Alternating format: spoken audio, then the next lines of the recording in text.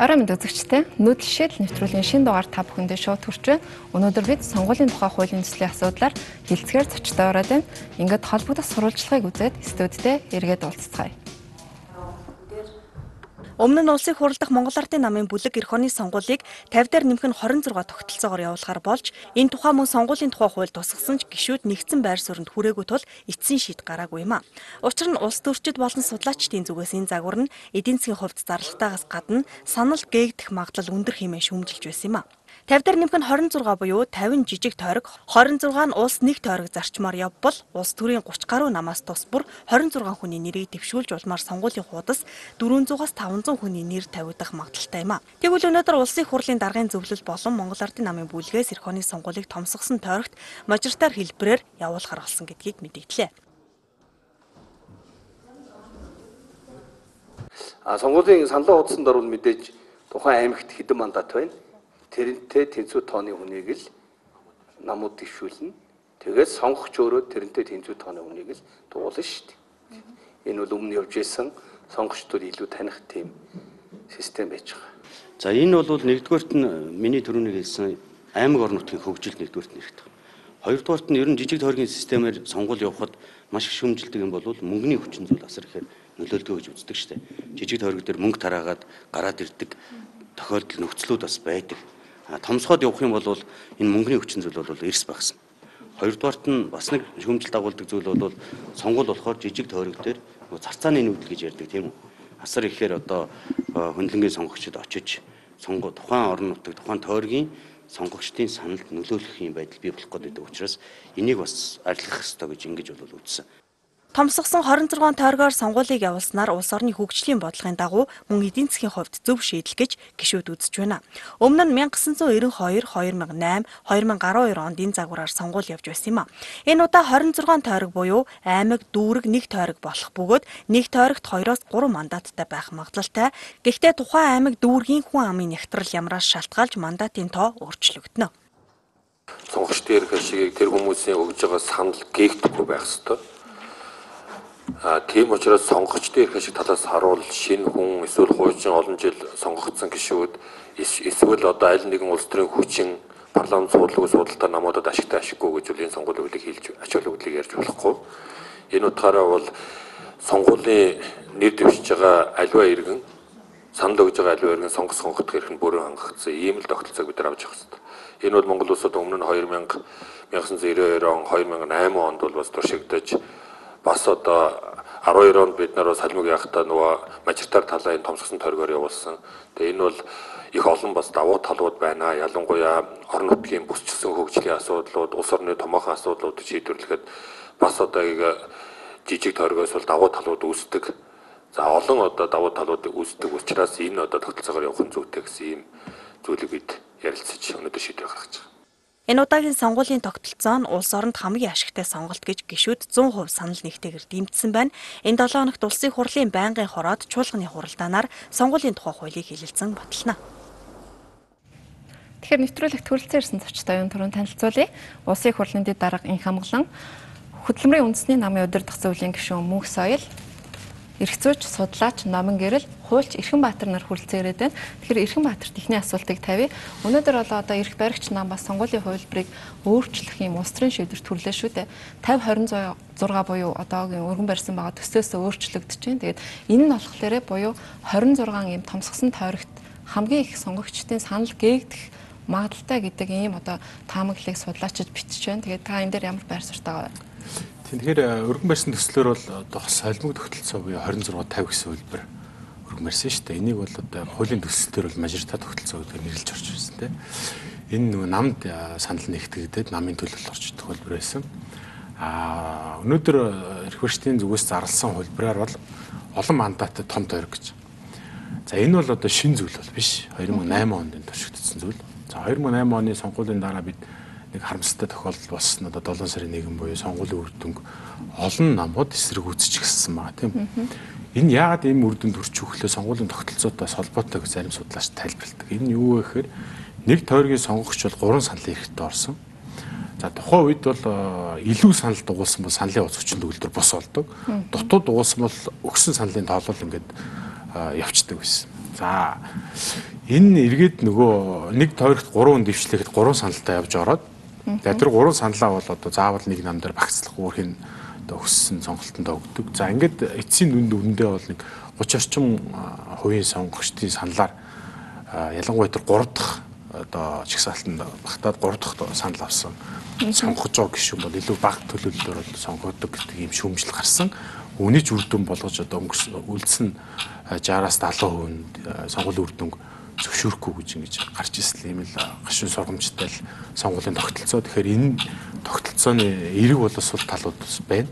За энэ бол жижиг мажоритар буюу одоо жалгад довны одоо үс санааг гишүүд төлөвлөж яваад ороод идэг. Энэ үзэгдлийг бол харьцангуй бууруулж байгаа боловч бас тодорхой хэмжээний сул талт. За сонгуулийн тогтолцооны эцсийн зорилго бол энэ нийгмийн төлөвлөлийг яг тэр төлөвлөлийг нь улсын хурал буюу хууль тогтоох байгууллагад оргож ирэхэд зориулагддаг бол өнөөдөр өргөн барьсан хөлбөр бол хамгийн муу хөлбөр гэж харж байна. Тэгэхээр мөнх соёл оролцогчдод асууя. Тэгэхээр ер нь бол альва сонгуулийн хууль бол аль нэг талд давуу эрхийг олохгүй байх ёстой. Гэхдээ иргэд олон нийтийн хүсэл магадгүй улс төрийн шинэ хүчин ч юм уу, шинэ улс төрчдийг одоо хүсэж байхыг үүсэхгүй. Энэ бол судалгаануудаар батлагддаг. Яг өнөөдрийн эрх баригчдын гаргасан улс төрийн шийдвэр буюу сонгуулийн тогтолцооны хувилбар яг энэ шинэ улс төрийн нам одоо улс төрчдийг гаргаж ирэхэд түлхэц болж чадах уу? Яг энэ дээр та ямар дүгнэлт хийж байгаа? За ер нь саяны өнөөдрийн генетийн энэ өөрчлөлт нь бол ерөнхийдөө мэдээж жижиг мажоритар системээс хамаагүй давуу талыг бий болгож байгаа гэж харж байгаа. За өмнө нь яригдчихсэн өргөн баригдсан 50-26 буюу холимог системийн одоо бас орцтой тийм системийг бид нар бас дэмжиж ирсэн. Яагаад вэ гэхээр ерөнхийдөө бид нар парламентын ардчлалыг дэмжиж байгаа. Тэр утгаараа ардчилсан нийгмийн хамгааллыг гэвэл ийм холимог тогтолцоо зайлшгүй шаардлагатай байгааг бид нар мэдж ирсэн. Гагцхүү нээлттэй юу хаалттай юу жигсаалтгүй гэдэг дээр бид нар саналаа бас оруулах хүсэлтэй байсан.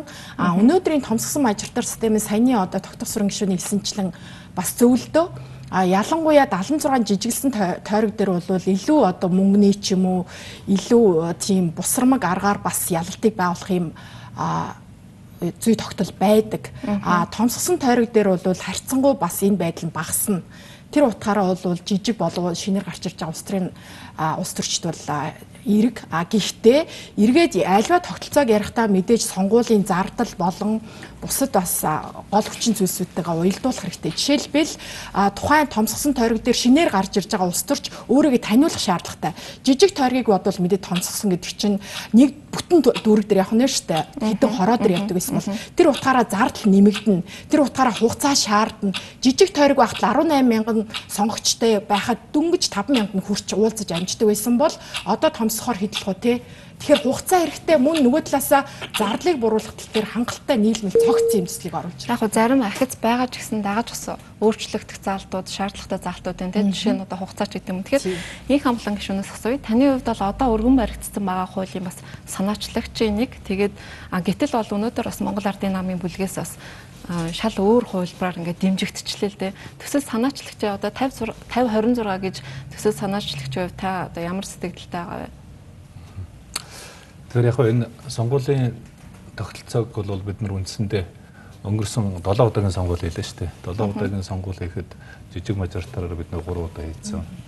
За өнөөдрийн манай Монгол Ардын намын бүлгээс гаргаж байгаа улс төрийн шийдвэрээр бол яг энэ тогтолцоогоор бол 2 удаа хийсэн. 92 он, 2008 онд хийсэн. За 2012 онд бол нөгөө намын жагсаалт 28, тэгээд 48 тийм томсгсон мажоритараар хийсэн юм л түүхтэй.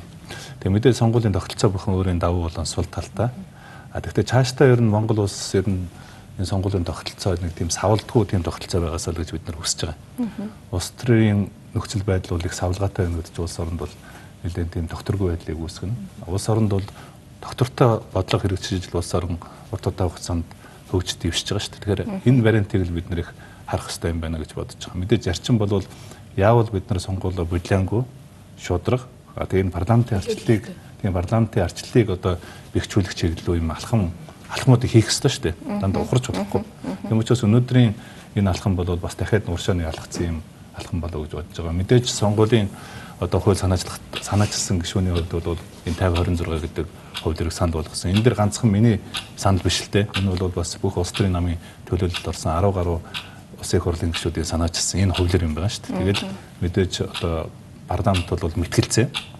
Тэгээ парламентын хэлэлцүүлгийн явцад бол аль хуулиурын дээр вэ гэдгийг сонгож авах хэрэгтэй л гэж. Эргээд одоо 50-26 гэдэг хувилбар сэргэх магадлал юу байгаа юу?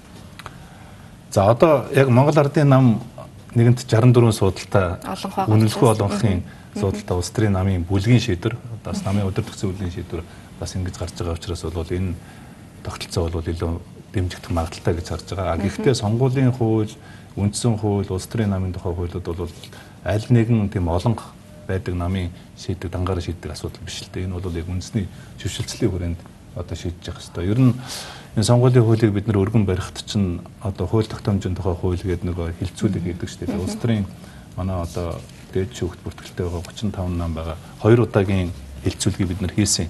Энэ улс төрийн одоо аль тогтолцооны илүү дээр үү?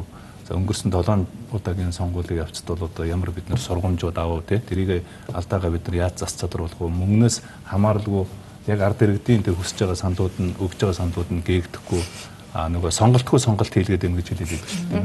Тэр одоо магадгүй энэ 50-26 юм уу одоо ингээд сая өнөөдрийн томсгсон мажоритар олон мандаттай томсгсон мажоритар энэ тогтолцоо бол нөгөө сонголтыг бий болгож байгаа байхгүй. Сонголтыг сонгогч бол бас нэг сонголтгүй сонголт болоод ганцхан нэг хүний сонгохын сонголт өгөөд юм гэж нэмжинэ гэж тайлбарлаад байна. Нэг одоо мажоритар тойрог дээр бол 3 хүний за 3 хүний тийм нэг хүн 3 хүн сонгох сонголтыг өгч байгаа гэсэн үг байхгүй. Тэгэхээр тэр утгаараа бол бас нэлээд энэ сонголт өргөн хийгдэх энэ боломжийг сонгогчд болгож байгаа бас давуу талуудаас байгаа гэж харж байгаа.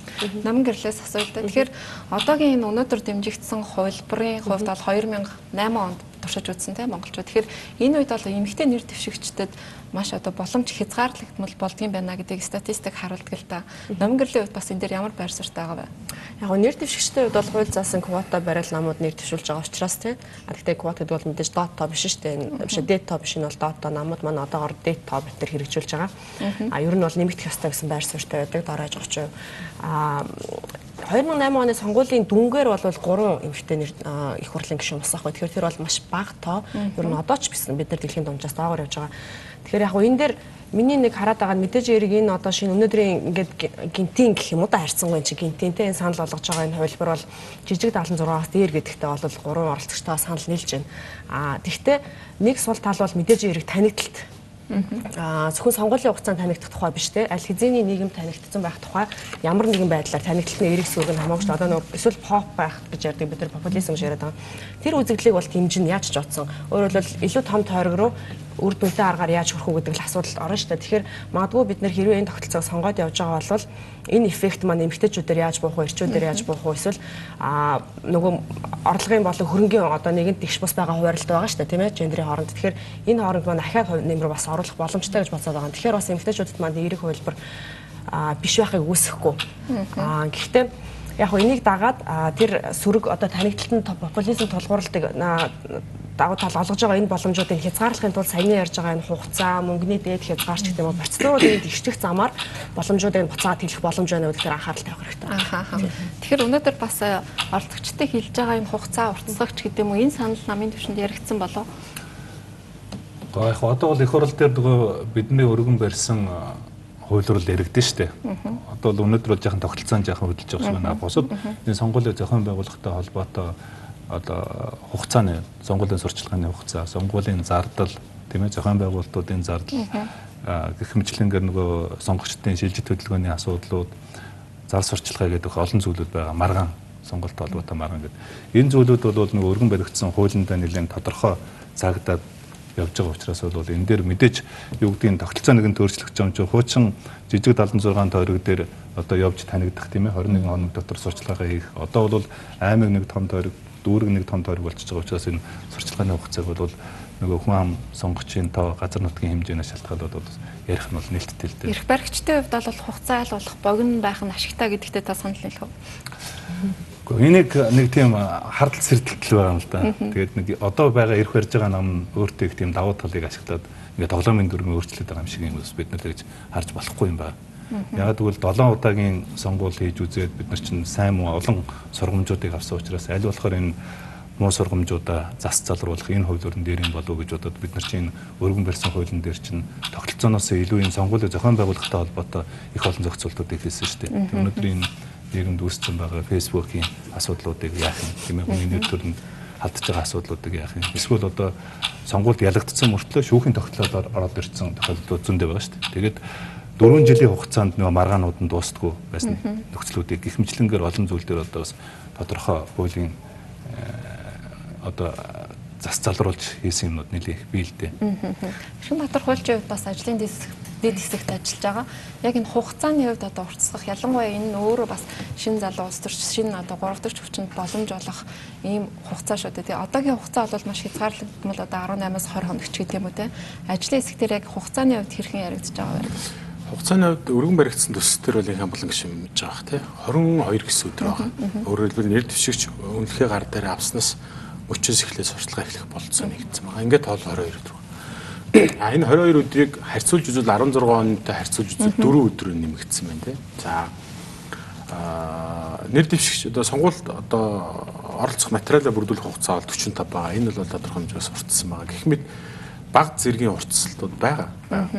Энэ л даах болно хангалттай. Энэ бол хангалттай гэж бодож байгаа.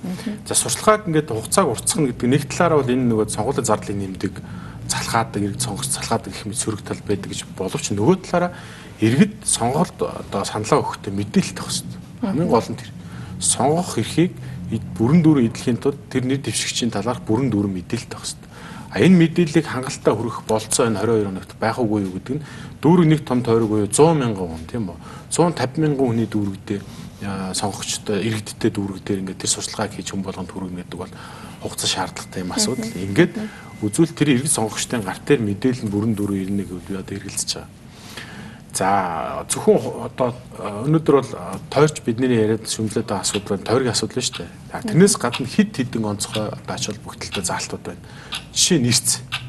Сонгуулийн эрс гэдэг бол юу гэхээр нийт тэр төлөөлөл болж байгаа тойргийнхоо багадаа тийм 50% төлөөлөлөнд орж сонгогдоод орж чадчих байвал энэ нэргээд тэр тойргийн сонгогчдын босго огт тусагдаагүй байгаад өнөөдөр тусагдсан гэдэг үнэн үү те? Тийм энэ босго байгаагүй одоо бол эрс заавал 50% хангах ёстой гэдэг шаардлага бол төсөлд нь орж.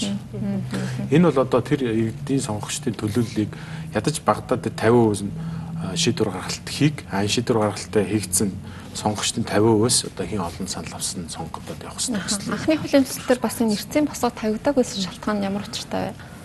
Гэхдээ бид нар бас их олон хуулиар ярьсан юм аа. Эрчтэй болгох, эрчтэй болохгүй байх гэдэг. Одоо жишээ нь юу гэдэг нь бидний өргөн барьсан хуулиар чинь 50-26 гэдэг хуулиар учраас одоо 26 гэдэг чинь улсын хэмжээнд бид нар чинь сонгогдох гэсэн улсууд төр бол заавалчгүй нэг тийм эрсийн босго тавих тийм шаардлага бол байхгүй болж байгаа байхгүй. Тиймээс чинь мэдээж жижиг тойргууд дээр бол эрсэх чухал. Том тойргууд жишээ нь Монгол Улсын ерөнхийлөгчийн сонгуул дээр бол заавалчгүй нэг төр болгон эрсийн юу тавиад байх шаардлага байдгүй шүү дээ. Гэх мэтлэнгээр сонгуулийнхаа нэг тогтолцооны онцлогоос шалтгаалаад тухайн сонгогчдын тооноос шалтгаалаад тэгээд энэ мэдээж оролцоог яаж хангах вэ гэдэг асуудал байгаа байхгүй. Тэгэхээр эрсийн тухай болон сонгуулийн зардлын тухай дараагийн хэсэгт ярилцъя. Хэсэг орны сурталчилгааны дараа студидтэй эргээд уулзцгаая. Нүүдэлшил нэвтрүүлэг улсын хурлын сонгуулийн тухай хуулийн төслийг хэлэлцэж байна. Тэгээ дараагийн асуултыг Эрхэнбаатар тайлд. Түрүүн бид нар одоо эрсийн тухай ярьлаа. Өөрөөр хэлбэл одоогийн тогтолцоогоор нэр дэвшигч одоо тухайн тойргийнхаа ердийн олонхоор уу эсвэл одоо яаж сонгогдно гэсэн үг одоогийн тогтолцоогоор. За хуулийн төсөл тусгаснаар бол нийт тэр тухайн тойргийн сонгогчдын ердийн олонх буюу 50 дээр 1 нь орсон байж сонгуулийн үр дүн хүчин төгөлдөр болж байгаа. Ингээ хүрээгүй тохиолдолд нэмэлт санал хураалт явахаар юм зохицуулт хийсэн байна. За ингээд тэр 50 дээр 1-ээс энэ үед одоо нөгөө цагаан сонголт хүчинтэй гэсэн үг үү? Тэгэхээр ингээ 50 дээр 1 гэж байгаа нэгдүгээр. Хоёрдугаар тэр өрсөлдсөн 10 хүний хин өндөр санал авсан л сонгогдохоор. За энэ бол одоо таны тавьсан ихний асуулт тийм. За мөн сонгогч түрүү хэллээ те нэг тойрогт 3 нэр дэвшигчд бол 3 саналын хэрэгтэй оролцсон. 3 саналын 2-ыг бөглөөд санал хураалтын машинд хуудас хийхэд буцаа шидэх юм байна. Техник үед тийм өөрөөр хэлбэл заавал тэр 3 хуудасаа бөглөж иж 3 санал өгж иж явна гэхэд цагаан хуудасын тухайд энэ ажил бололцоогүй гэсэн.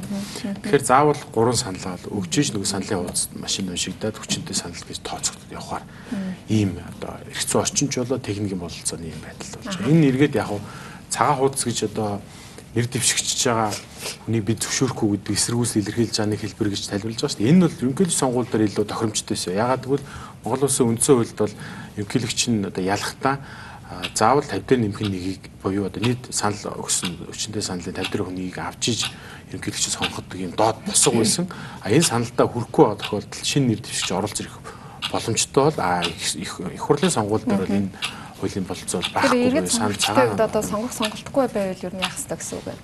За иргэд сонгогчд бол харьцангуй одоо сонгох болцоо бол нээлттэй. Өөрөөр хэлбэл нэг тойрог дээр 3 саналд орж байгаа.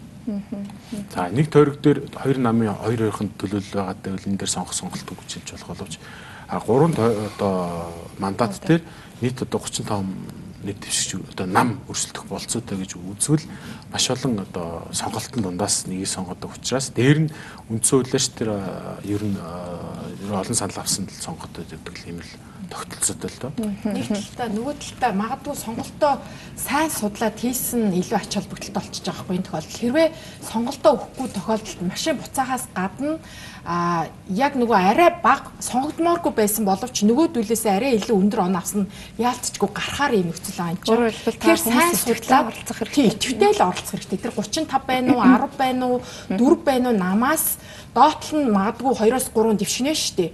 Тэр үед нь сайн тэр одоо их олон хүн судлах болох нь тэдрээс ядаж 3-аа сонгох хэрэгтэй юм. Бас нэг юм аслаа. 3 саналын би нэг зөвхөн нэг саналаа өгөөд 2 саналыг би хэнд ч өгмөөргүй орхигдоход миний дэмжсэн нэр дэвшигчээс 2 санал хасагдчихэдэг. Өөрөөр хэлбэл би саналаа өгөөс үүдээ цаана ингээд 2 санал онгорхоо үсээд хасагдаж сөргөөр нөлөөлөх юм учраас аль ч тохиолдолд саналаа оногдсон мандатынхаа гишүүдийг сонгох хэрэгтэй л гэдэг юм тийм. Тэгэхээр наад чи юу юм бэ да? Наадхыг сайн тайлбарлахгүй бол ерөөсөө 3 лаахгүй бол 2-1-0 байж болохгүй гэдгийг маш сайн тайлбарлахгүй бол аюул болох нь шүү дээ. Намгэрлээ. Яг би сая өнгө сонсож байгаа болохоор их гайхажлаа л та. За цагаан сонголтыг энэ тохиолдолд ажиллахгүй гэдэг тайлбартай бол яг санал нэгдэж болж байгаа тийм. Яг бол сонголт өргөжцсөн нэг талаар. Гэхдээ нөгөө талаар 3 мандаттай тойрог байвал 3-ыг л дугуулна, 4 байвал заавал 4-ыг дугуулна гэж хаах нь ахаа сонгох эрхэнд бол сатаа болох л одоо сонгох эрхийн өнцгөөс харах юм бол зөрчиж байгаа юм шиг харагдаж байна. Яг одоо би эцсийн төслөөр яаж байгааг мэдэхгүй байна. Нарийн журам машин 1-ийг 2-ыг 3-ыг уншиж чадах юм шиг санагдаад байх юм бол энэ зөвхөн бид техникэл болцоондоо тааруулаад сонгох эрхийг хязгаарлах уу гэдэг асуудал бас жоохон эргэлзээтэй санагдаж байна. Зүгээр бас саяны ярьсан зүйл дээр бас нэг эргэлзээтэй санагдаж байгаа зүйл бол 16 оны сонгуулийн одоо байгаа хүчин төгөлдөр хуулиар бол жижиг тойрогдож байсан гэсэн 28% босгод авч сонгогдож байгаа шүү дээ. Тэ? Эртсийн 50% дээр 8 санал өгсөн хүмүүсийн доорож 28%. Одоо тэр байхгүй болчихно гэхээр одоо том тойрог мэдээж томорчин сонгогчийн тоо нэг 70-80 мянгаттай ч юм уу хотод бол ялангуяа тий болох нь байна. Тэгэнгүүт одоо магадгүй 10 мянган авсан хүн сонгогдох нь тий. Магадгүй шүү дээ. Гэтэл мэдээж хэрэг тойргоо өөрөөр хэлбэл 28 ч байтугай бүр нэг 10 20 тэгэхээр ингээд ахаад нөө саналын гээгдэл чинь тэр тоогоор нэмэгдэнэ гэсэн үг байхгүй юу? Санал гээгдэх магадлал тэр тоогоор өсөд явна. Тэгэхээр бид нар ахаад сонгогчийн өнцгөөс харахаар яг төлөөллийн байгууллага бий болгож чадж гэнэ үү гэдэг өнцгөөс дахиад бодох нэг дүгнэлт гарч ирээд. Энэ хамглан гişүүс улсуудтай харьцуулахад бол манай энэ сонгуульд оролцож саналаа өгж байгаа хувь бол бас харьцангуй их өндөр шүү дээ манай улс чинь. Ер нь бол банк буурч авч байгаад 16 онд бол зэрэг өссөн гэж байна. Одоо сүүлийн үеийн судалгаагаар одоо сая бид нар энэ хуулийн хэлэлцүүлэг явж явах үед хэд хэдэн судалгаа хийсэн л дээ.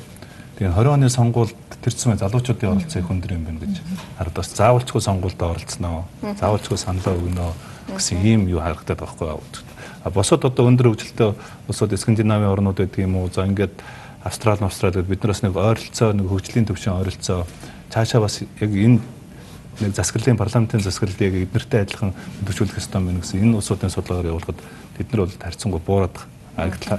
Нөгөө талдаа бол манайхаас сонгогчдын сонгуульд оролцож байгаа оролцоо яг өсөж байгаа нь бол би яг эерэг үзүүлэлт юм болов гэж боддог. Зарим улсууд бол өөр үзүүлэлт юм байна шүү дээ. Тийм торгуул бүртэл одоо ингэж торгодог тийм тогтолцоонууд бас байдаг. Тэгэхээр бол харьцангуй манай монголчуудын нийт сонгогчдын бараг үндсэндээ 60-70% залуучууд 35-аас доош насны залуучууд болж байгаа. Тэгэхээр залуучуудын улс төрд орох одоо оролцоо бас нэгэн харьцангуй нэмэгдэж байгаа юм байна гэж бас би харж байгаа. Энэ бол нэгэн бас эерэг үзүүлэлт юм болов гэж харж байна.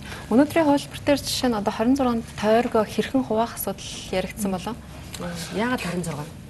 Гэхдээ яг энэ чинь өнөөдөр бол 26 гэж бас сэцлэг байгаа шүү дээ. Тийм томсгосон олон мандаттай мажоритар тогтолцоо байна л гэсэн юм байна. Тэр энэ одоо 28 байх уу, 30 байх уу, 32 байх уу гэдэг бол мэдээж одоо хүн амын тоо тэгээ засаглал юу газар нутгийн хэмжээгээд олон үзүүлэлтүүдээр энэ бол ингэж. Тэгээ энэ дээр нэг чухал бас хэлэх ёстой асуудал нь ялангуяа газар нутгийн улсын хурлын гишүүд гэдэг чинь газар нутгийн төлөөлөл биш, хүн амын төлөөлөл, хүмүүсийн төлөөлөл. Тэр утгаараа илүү жин дарах хүчин зүйл нь хүн амын төвлөрөл, хүн амын тоо. Улаанбаатарт ялангуяа тойрог өндөр байх хэрэгтэй. Гэтэл аймаг болгонд нэг мөртлөө Улаанбаатарын 6 дүртэй хүн амын талаас илүү амьдарч байгаа газраа 5-6 тойрог гэдэг бол үнэхээр шудраг биш хуваарлт болно. Тийм учраас тойрог энэ тоо хуваарлт нэр маш онцгой анхаарах хэрэгтэй байх гэж үзэж. Тэгэхээр үндсэн хуулийн нэмэлт өөрчлөлтийн үеэр бас энэ сонгуулийн тогтолцооны одоо холимог хувилбар яригдсан. Одоо амжилт олоогүй, дэмжигдээгүй. Удалгүй болоод одоо шинэ Монгол Ардын намаас одоо эрх баригч намаас сонгуулийн тогтолцооны 50-26 гэдэг хувилбарыг өргөн барьсан. Гэтэл бол өнөөдөр бас ингээд тогтолцоо өөрчлөгдөж байна л да. Энэ нь бол одоо жишээ нь улс төрийн намууд ямар нэгэн улс төрийн үзэл баримтал ч юм уу төлөвшөөгүй байна гэж тайлбарлаж болохгүй ингээд байн солигдоод идэг нь. Яг сонгуулийн тогтолцоогоо дахин солиод байгаа нь бол олон янз өвчин зүйл байгаа бах тийм ээ. Нэг талаар бас алдаагаа засварлах тийм үнэхээр боддоор нөгөө талаар бас ямар байвал ашигтай хувилбар бэ гэдэг хүсэл зориг бүхэн хүмүүс ч гэсэн байхыг үүсэхгүй. Бид нар одоо ингээд яг үндэ олон нэр дэвшигч байна. Түүнийг танихад хэцүү ч гэх юм уу. Саяны ингээд ярианууд маань үндсэндээ манай бид нар нэр дэвшигч хүнийг сонгох гээд байгаа үндсэн суур ихний алдаанаас болоод байгаа байхгүй юу. Хэрвээ намуудыг төлөвшүүлж жигнэсээ баруун төвийн, зүүн төвийн, эсвэл бүр төвийн, эсвэл бүр хоёр тишээ явсан намуудын төлөөл жигнэсээ төлөөлийн байгууллагт орж ижиг тогтолцоо чинь угаасаа пропорционал буюу юу систем шүү дээ. Хувь тэнцвэрсэн тогтолцоо шүү дээ. Тийм биш байдлаар улс орон савладаг байдлаар ингээд сонгуулийн дөнгүүд гараад байгаа тогтолцоогоор яваад байгаа учраас бид нар ингээд дахин сольж иж тохирсон хувилбар олох гээд хайгаад ах шиг л байна л да. Одоо эргээр бодоход тэгэхээр юу гэдэг үнэхээр намуудыг төлөвшүүлье гэж бодож байгаа бол би бол хувьдаа хатууд листийг дэмждэг. Нам хувь тэнцвэрсэн тогтолцоод за яг холимог байж болно. Монгол Улсын нутаг дэвсгэрийн онцлог, хот хөдөөгийн ялгаа тий гэх мэтийн зүйлүүдийг бодоод амьдралын хэв маягийн ялгаа шүү. Түүнийг нь бодоод холимог байхыг үүсэхгүй боловч профессионал тогтолцоогүйгээр бид нар намуудыг төлөвшүүлэх боломжгүй. Одоо бид нэр сонгогдож чадах хангалттай хэмжээний танигдaltaй бөгөөд хангалттай хэмжээний мөнгөтэй хүмүүсийг л намууд дахиад тайна. Манад нэг суудл авчирч чадах юм уу? Тэгвэл чи манай кандидат واخгүй үндсэндээ бол тэгэхээр урд нь яг намууд ийм л байдлаар явж ирсэн. Нөгөө тийм том толгойтой би дагаад намаас үл хамааран гараад ирдэг кандидат чинь намын бодлогыг нулимал өнгөрөх واخгүй. Тэгэхээр намын нэгдсэн бодлого аль нь баруун төв зүүн төвч байсан гэсэн тэр байдлаар урт хугацааны бодлого төлөвлөлөөд явах боломжтой олгодгүй. Жижиг 76-аар төсвөө хуваарлцдаг өнгөрсөн 16 онд те 12 онд холимог явхад сангийн яамных ярдсан байлаа штэ. Холимгийн тэр нэг жоохон аймагуд хуваарлцахгүй төсвүүд чинь нийслэл рүү орж иж энэ хөнгөрөн оролтод бий болсон шүү гэж ярьдаг байхгүй. Тэгэхээр үндсэндээ бид нар холимгийг ямар нэг байдлаар оруулж ирэхгүй бол нэгдсэн хэмжээний улсын хэмжээний бодлогын одоо юу гэдэг чиглэлүүд орж ирэх аягүй хэцүү хэвээр яа. Нам нэгдсэн байр суурьнд хүрч чадахгүй байна. Ингээд байн солигдоод байна гэдэгтэр та ямар тайлбар хэлэх вэ? Гэхдээ яг энэ чинь нөгөө сонгуулийн хуулийн чинь өргөн барих эрх чинь 76 гишүүнд бүгд хууль санаачлах эрх байгаа шүү дээ. Тэгээд ямар ч байсан сонгуулийн хуулийг өргөн барих чинь эхлээд манайх чинь яагаад энэ сонгуулийн хуулийг санаачлах ийм ажлын хэсэг улс төрийн намууд орсон ажлын хэсэг гарсан бэ гэхээр 2015 онд бид нар чинь ерөнхийлөгчийн сонгуул, улсын хурлын сонгуул, орон нутгийн сонгуул чинь бүгднгийн нэг хуультай болгоцсон байхгүй. Тэгээд нэг хуулиар бид нар ерөнхийлөгчийн сонгуулаа хийж үзсэн, их хурлын сонгуулаа хийж үзсэн, орон нутгийн сонгуулаа хийж үзсэн. Маш их алдаа дутагдлууд, завхарлууд гарсан. Тийм учраас цаашдаа Монгол улс бол хуулиудыг салгах нэгдүгээр зорилго бол одоо ерөнхийлөгчийн сонгуулинд ерөнхийлөгчийнхээ хуулиар, улсын хурл нь улсын хурлынхаа сонгуулийн хуулиар, орон нутгийнхаа сонгуулийн хуулиар явъя гэдэг бол бидний нэгдүгээр зорилго байсан.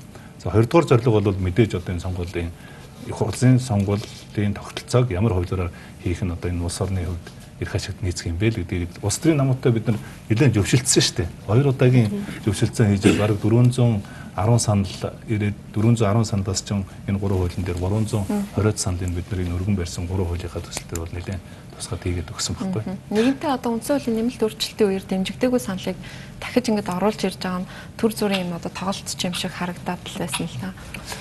Яг манайх энийг буруугаар зарим улс төрийн хүчнүүд буруугаар тайлбарлаад байдаг юм. Одоо яг өнөөдрийн бидний үндсэн хуулийн өөрчлөлт хийсэн хувьд одоогийн мөрдөгж байгаа энэ үндсэн хуулиар чинь бол яг тийм тогтолцоотой байна гэж ингэж заагаагүй шүү дээ. Яг бол улсын хурлын төлөөлөлөө шууд чөлөөтэй сонгоно гэсэн болохоос шүү тийм ээ. Тэрийг бол одоо яг мажоритар ахын, яг профессионал ахын гэдэг хатуу юу бол тогтолцооны асуудал нэг ч үгүйгээр ороогүй шүү дээ. Таны хувьд энийг үндсэн хууль зааж өгөх ёстой байсан уу? Би бол зааж өгөх ёстой байсан. Цаашдаа энэ холимог тогтолцоо байх ёстой юм байна гэсэн тийм байр суурин дээр л байсан шүү дээ. Одоогийн бас өргөн баригдсан байгаа хуулийн төсөл дээр нэг маргаан дагуулж байгаа асуудал нь эрүүгийн гэмт хэрэгтнүүд улсын хурлд нэр дэвших боломжийг нээсэн гэж шүүмжлээд байгаа шүү дээ. Та хуульчийн хувьд энэ заалтыг тайлбарлах уу? Тэгэхээр энэ нэлээд марган дагуулж байна тийм. За томьёоллын хувьд бол эвгүй томьёолгдсон байгаа гэхээр ял эдэлж байгаа тохиолдолд нэр дэвшихгүй л гэсэн заалт байна. За эрүүгийн шинэ хуулиар бол ялтай байдал буюу ял эдлээ дууссан гэсэн ялтай байдал гэсэн тодорхой гэмтрийн англиар хамаарад хэдэн жил явдаг байсан бол энэ байхгүй болчихсон нэгдүгээр. Өөрөөр хэлбэл торгуулийн ялт бол өнөөдөр бид төлөвлөлт маргааш ялтай байдал байхгүй бол буюу ямар нэг ял шийтгэлгүй тооцогдсон тийм. Ялын бол хэдэд нөлөөч торгуулийн ял, үндсэн хорих ял, за эрх хасах ял, за албатай ажил хийх ял гэдэг. Тэгэхээр энэ дөрвөн ялын авчихсан нэгдүгээр. Тэр нь эргээд шүүхийн шийдэх тогтоолоор одоо хуулийн хүчин төгөлдөр болчихсон юм тохиолдлыг тооцож байгаа.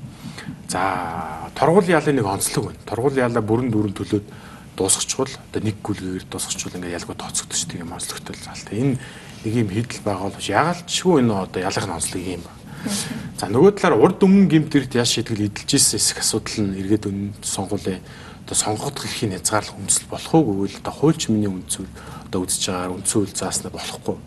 Өөрөөр хэлбэл нэгэнд би ялаа эдэлжсэн хариуцлага хүлээсэн бол миний эрх сэргэх ёстой тийм. Зарчмын нэг зүйл яригадаад байна. Тэр нь юу гэхээр энэ албан тушаал авилгын гэмтэрхтэй ял авсан хүмүүсийг төрийн албанд оруулахгүй гэсэн хуульд байгаа тийм.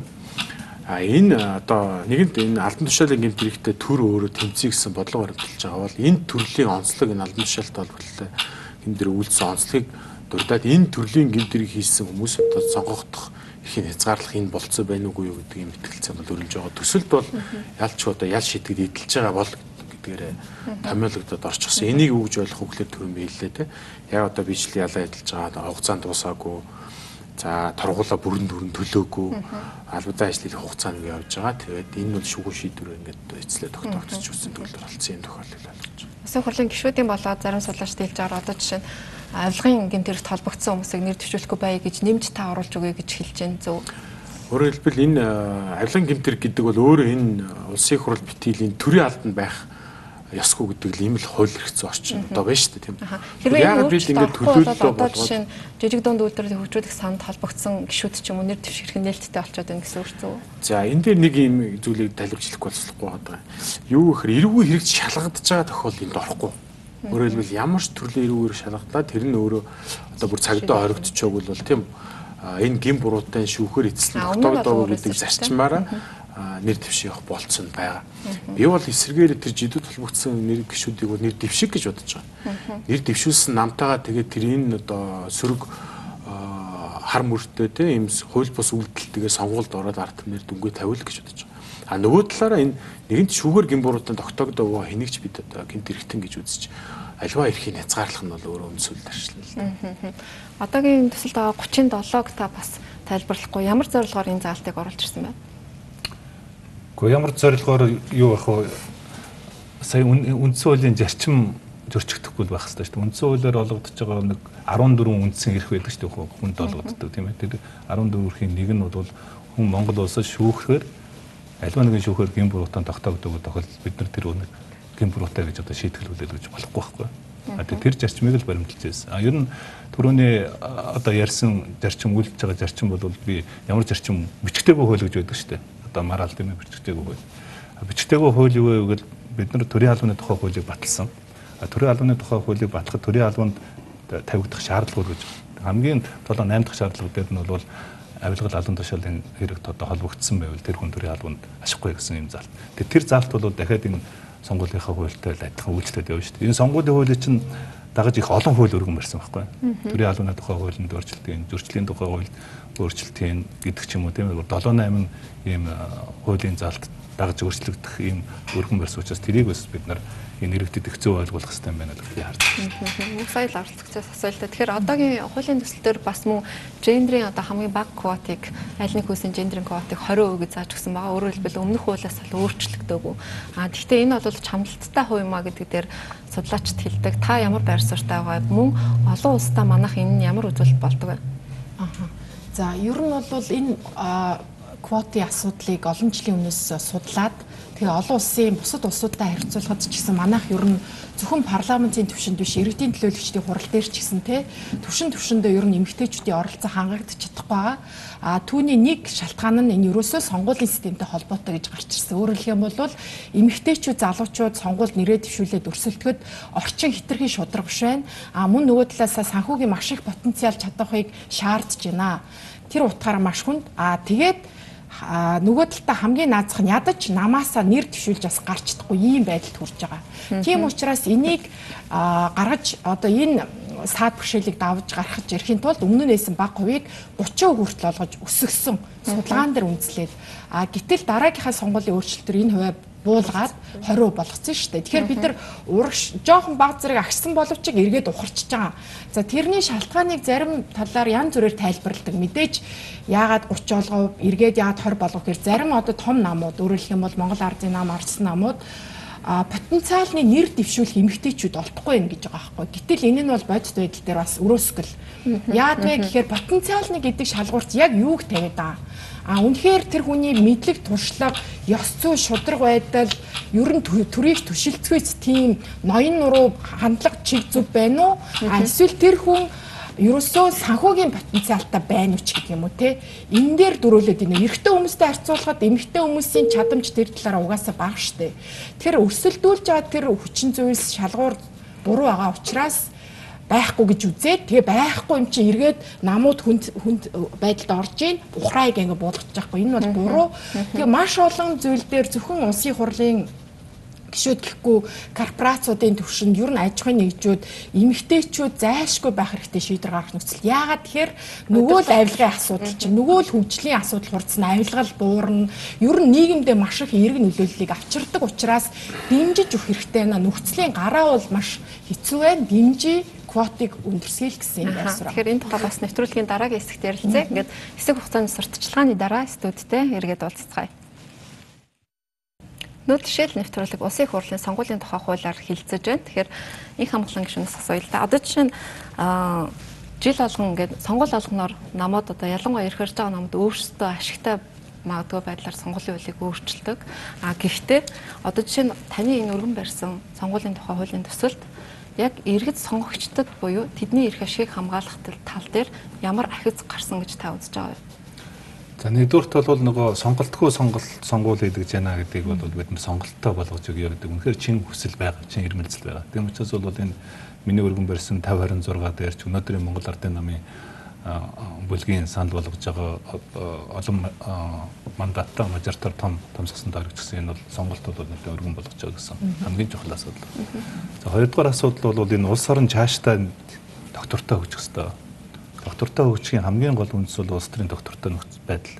Тэгэхээр сонгуул бүрээр ингээд сонгуулийнхаа тогтолцоог өөрчлөөд тэрнээс үүдээд энэ улс орны докторгүй байдал үргэлжлээд байх үед л гэсэн ийм л болгоомжл байгаа байхгүй. Тэгэхээр хамгийн гол хоёр зарчим бол энэ дээр л одоо үндэслэж бид нарын сонгуулийнхаа тогтолцоон дээр л мэтгэлцэн явуулаад байгаа шүү дээ. Тийм учраас энэ гудамжинд байгаа нэгэнт одоо Монгол улс үндсэн хуулиараа парламентын засаглалтаа орон цаашдаа бол бид нар парламентын засаглалыг аль болохоор төгөлдршүүлэх ёстой. Тэгэхээр төгөлдршүүлэхэд бол улс төрийн намууд маань өөрөө төлөвшөх ёстой. Улс төрийн намууд яаж төлөвшөх вэ? Энэ парламент дотор орж ирж ижил одоо улс төрийн намууд төлөвшөх ёстой шүү дээ. Тийм ээ. Тэгэхээр энэ улс төрийн намуудад боломж олгох, иргэдэд сонгогчдод сонгох төр боломжийг олгох ийм л сонгуулийн хуулийн хувьдрууд л яригдаад байгаа гэж би ойлгож байна. Сонгуулийн хууль одоо батлагдсны дараа бас улс төрийн намын тухай хууль өргөн баригдана гэсэн хүлээлт байгаа зөв.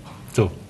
Тэгээ одоо ер нь бид нар нэгэнт үндсэн хуулиндаа нэмэлт өөрчлөлт оруулалт хийсэн. Энэний дагуу дагаж гаргах хэрэгтэй хэдэн органик хууль байгаа. Энэ бол хамгийн гол нь улс төрийн намын тухай хууль. Улс төрийн намын тухай хууль дээр бол энэ улс төрийн намын санхүүжилтийн асуудал байгаа шүү дээ. Энэ улс төрийн намын санхүүжилтийн асуудал ч гэсэн өнөөдөр энэ бидний одоо хэлэлцэж байгаа сонгуулийн хууль дээр ч гэсэн энэ их тодорхой байх хэрэгтэй гэж би ойлгож байгаа. Ер нь улс төрийн намуудын хандив тодорхой үгээс болоод л өмнө одоо ямар их гашуун сургамжууд үүсэж гарч байна тийм ээ. Тэгэхээр энэ асуудал бол ард иргэдэд их нээлттэй ил тод шудраг байх хэрэгтэй юм байна л гэж би бодоод байхгүй. Тэгэхээр өнөөдрийн тэр яригдж байгаа хувьдраас юу гэдгийг хандив өргөж байгаа хүн өөрийнхөө компани нэрээ гэдэг юм хандив өргөсөн өөрийнхөө нэрийг мэдээлэх алавгүй гэдэг бол бас л ухарч байгаа л илрүүж байна шүү дээ. Улс төрийн намын санхүүжилтгээд ярихлаар энд одоо дарамт толтог нь сонгуулийн сурталчилгааны зардал бол хамгийн өндөр дарамт толтог гэдэг нь нөлөөлдөг. Эрхэнбаатараас асууя.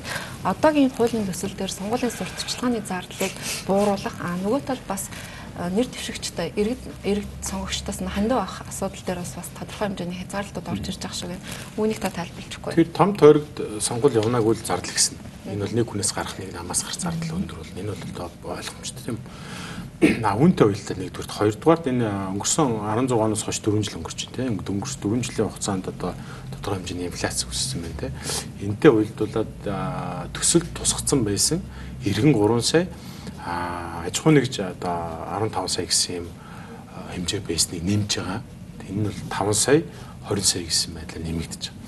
За энэ бол нэмэгдэж байгаа. Инфляцийг дагуулж гэсэн үг тийм. Тийм, ерөнхийдөө одоо энэ суур инфляци тооцоодаас тодорхой хэмжээнд одоо тойргийн зардал нэмэгдчихлээ шүү дээ. За энэтэй холбогдлолтой маш чухал заавал дагалж яригдах ёстой зүйл юу гэхээр энэ орлогын их усрол хууль ёсны дотор төлөгдсөн байх ёстой тийм. Дээр нь нээлттэй байх ёстой гэдэг үндсэн зарчим хүчлэх ёстой. Өөрөөр хэлбэл хин хинт ямар хандив өгч байна те.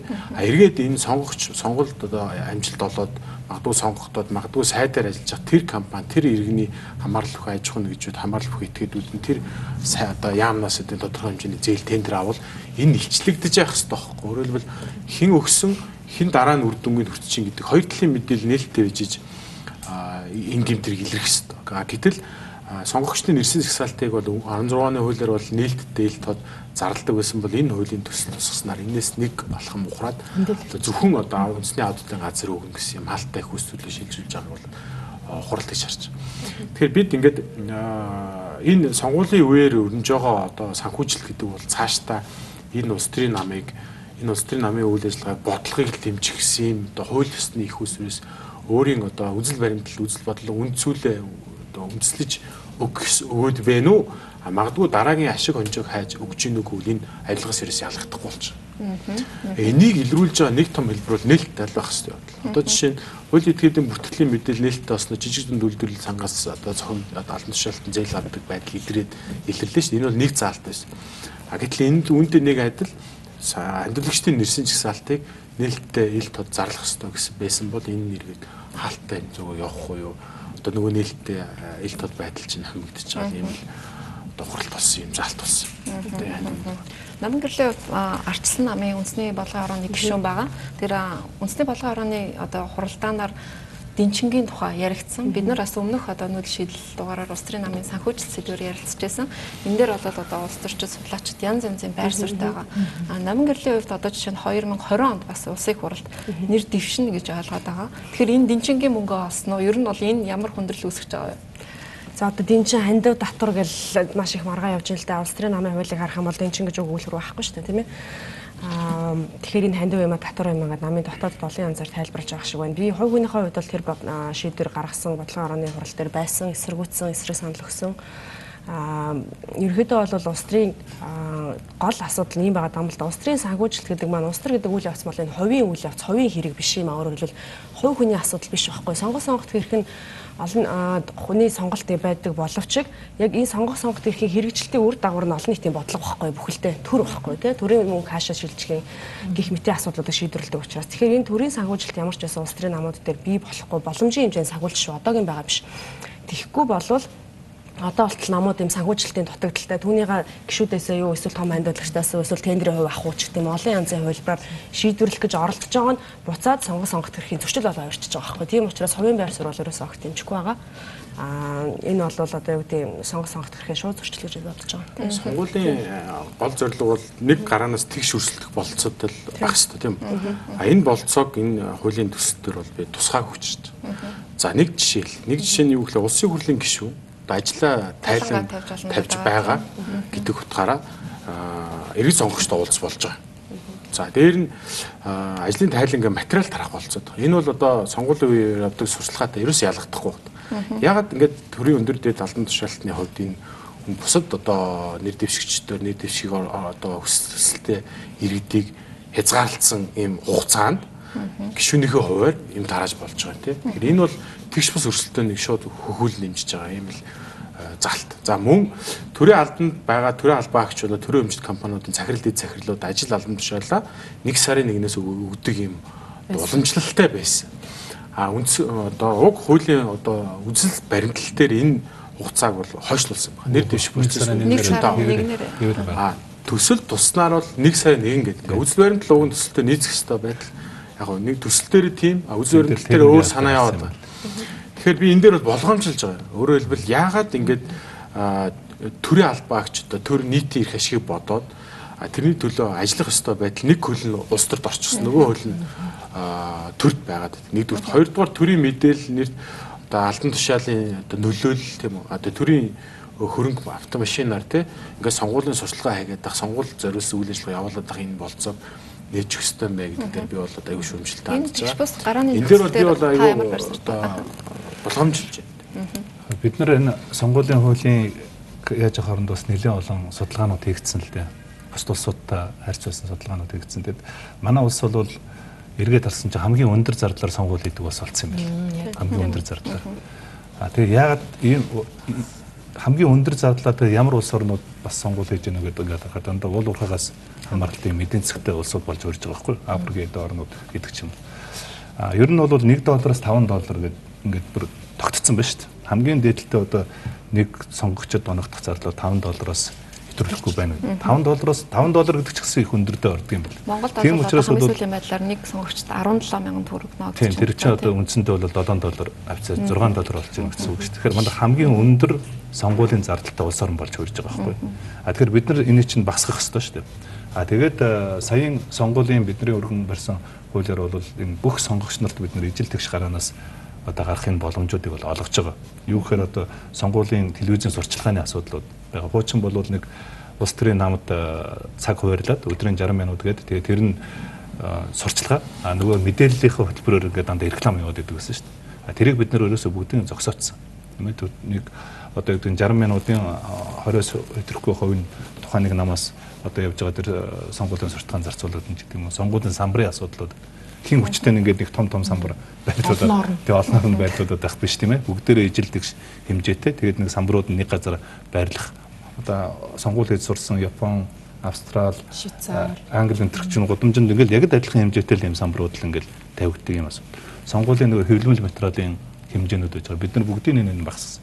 Ингэжээж бид нар ерөнхийдөө энэ мөнгнөөс хамааралтай сонгуулийг бол нэлээд хязгаарлах хэрэгтэй юм байна. Ер нь тэгж хийх хэрэгтэй юм байна. Аль болохоор тэр нөгөө $5-аас $4, $3, $2, $1 лууд одоо яах хэрэгтэй юм байна гэсэн ийм л баримжаатай байна. Эрхэнбаатар хуульчийн хэлснээр бас одоо байгаа эрх мэдлэлнүүд буюу одоо улсын хурлын гишүүнээс ч юм уу давуу эрхтэй байгааг бол үүсгэхгүй те. Тэгэхээр та энэ дээр байр суурь байгаа. Тэгэхээр ерөнхийдөө саяны ярьсныг базаадалж би нэг ийм схем зурж үтсэн байхгүй юу? Энийг харуулчихвал болох уу? Ингээд. За энэ дээр яг хилээд байгаа. За уг нь бол хууль эрх зүйн орчноор одоогийн эрх барьж байгаа хүмүүс яг хилээд байна л да. Зардлыг бууруулах ёстой гэд те. За тэгээ бусад улсуудын сайхан жишээнүүд байна. Япон, Швейцар. Ерөөсөө зэрэгцүүлээд нэг газар нэг хэмжээтэй ш. Ерөөсөө төрөөс хангаал өгчих. Одоо тухайн тойрогт магадгүй 5 хүн дэвшсэн бол яг 5 хүний адилхан орон зайг өгөөл тухайн одоо мөнх соёл гэж нэр дэвшигч яг нөгөөдөгтэйгээ адилхан миний нэр хийн, миний боловсрол үе, миний ажил туршлага үеийн, миний хөтөлбөр үеийн ч гэдэг юм уу. Тиймэрхүү маягаар тамиар байгаа байхгүй юу. Тэгжиж яг илүү бодитын хүсэж байгаа юм биелээ олох бах. Тэрнээс биш зардлыг бууруулах гэж зөндөө ярьсан.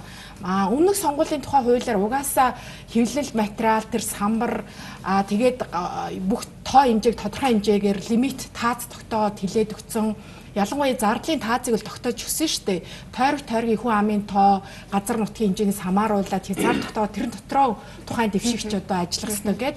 Гэхдээ бодит байдал дээр бол ил далд янз бүр юм явдаг. Тийм учраас би юуг илүү хэлмээр байгаа вэ гэхээр зарлах талдаа бол мэдээж жигд эргэтгэж байдлыг олгоно аль болохоор багасгах нь саяны мэтийн аргаар тэгээд төрөөс төрсөн тэр бунтныг л тэтгэхгүй олигархуудыг дөнгөж дан гац дэмжихэргүй л ийм тогтолцоо гаргамаар байгаа. Энийг тэгээ бодит байдал дээр биелийг олуулахын тулд ерөөсөө тайлагналт чухал аудитын газрын үйл ажиллагаа мэдээж чухал. Тэгээд ил тод байх те тэр одоо хандивлагчдын нэрсийг бол нууж болохгүй шүү дээ.